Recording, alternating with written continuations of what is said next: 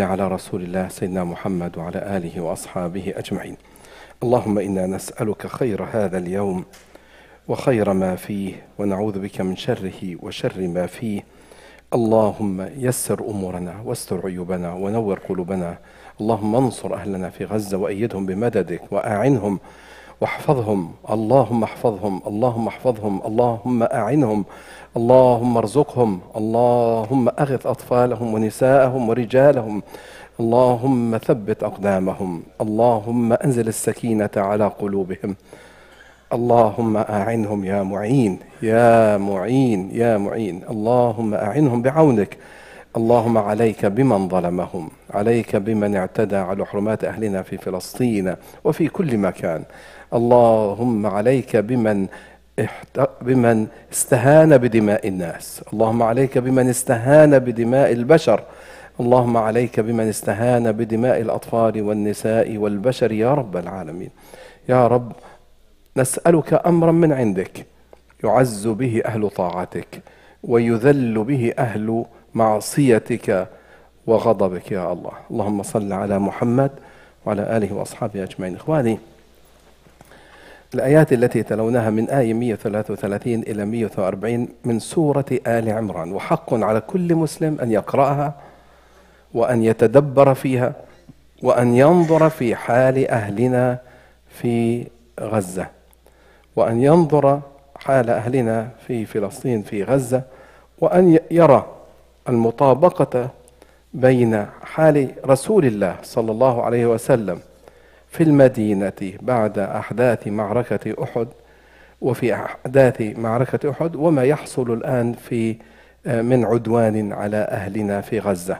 حق على كل مسلم. وقد سمعتم كثيرا من الخطب عن بعض هذه الآيات وعن بعضها، بداية من قوله تعالى: وسارعوا إلى مغفرة من ربكم وجنة عرضها السماوات والأرض أعدت للمتقين الذين ينفقون في السراء والضراء والكاظمين الغيظ والعافين عن الناس والله يحب المحسنين. هذه صفة أمة محمد.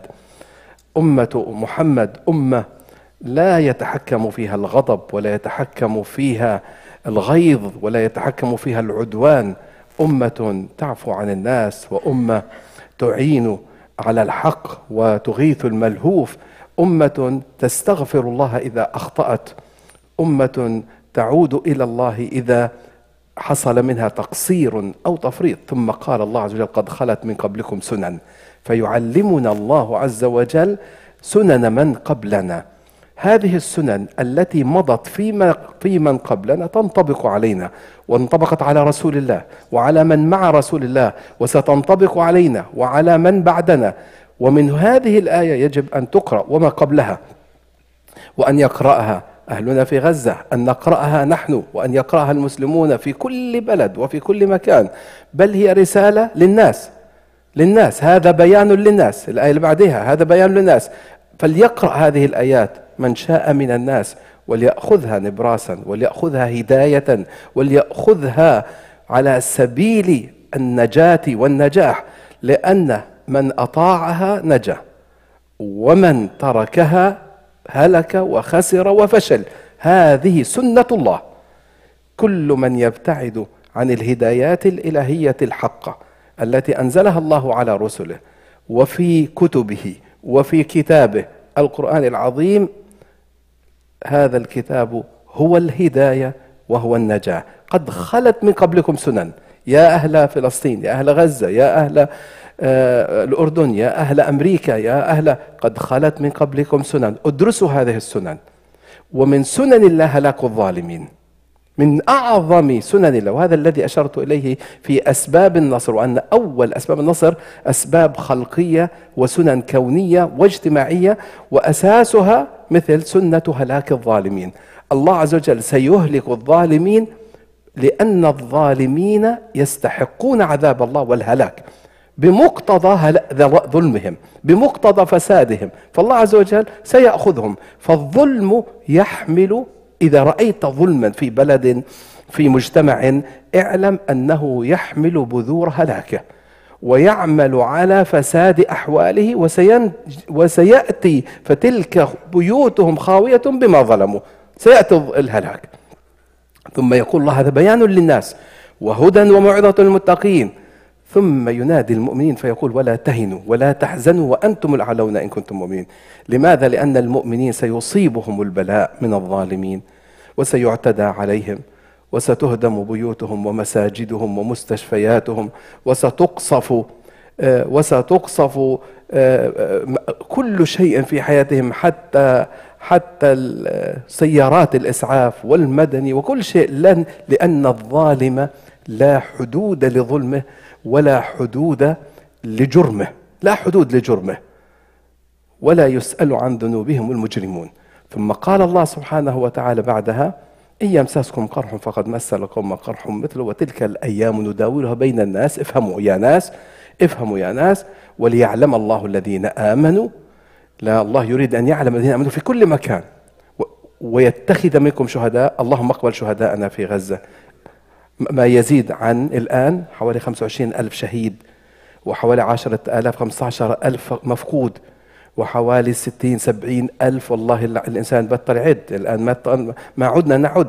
ما يزيد عن 65,000 من الجرحى، واللهم يا رب اشفهم وداوهم، اللهم انظر إليهم بعين الرحمة. ثم يقول الله عز وجل والله لا يحب الظالمين. إذن ما يحدث مع هؤلاء المؤمنين من الظلم الله لا يحبه ولا يحب الظالمين، وليمحص الله الذين آمنوا، أي ليختبرهم ويمتحنهم ويصفيهم من الذنوب، ثم ويمحق الكافرين، أي أن هؤلاء من أهل الظلم سيمحقهم الله.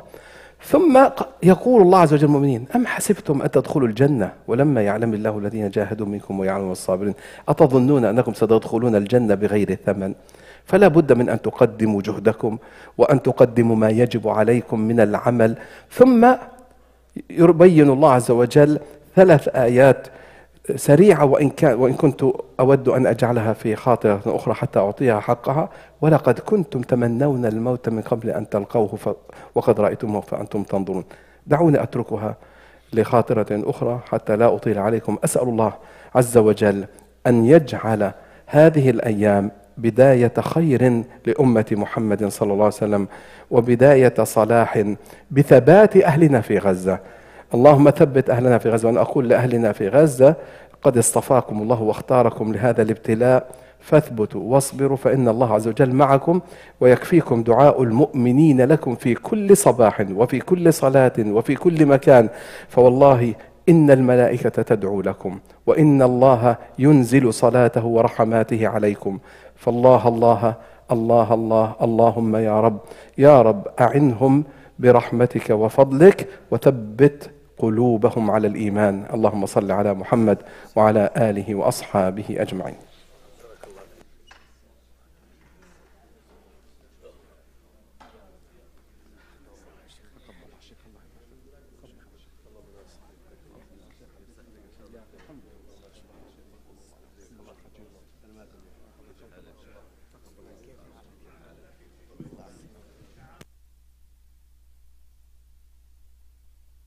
السلام عليكم. ندعو الله للعم أبو الحكم، امبارح عمل هيك عملية خفيفة، يعني تظبيط شوية تنظيم القلب، فأسأل الله الحمد لله روح على البيت، ونسأل الله اشفيه يا رب العالمين.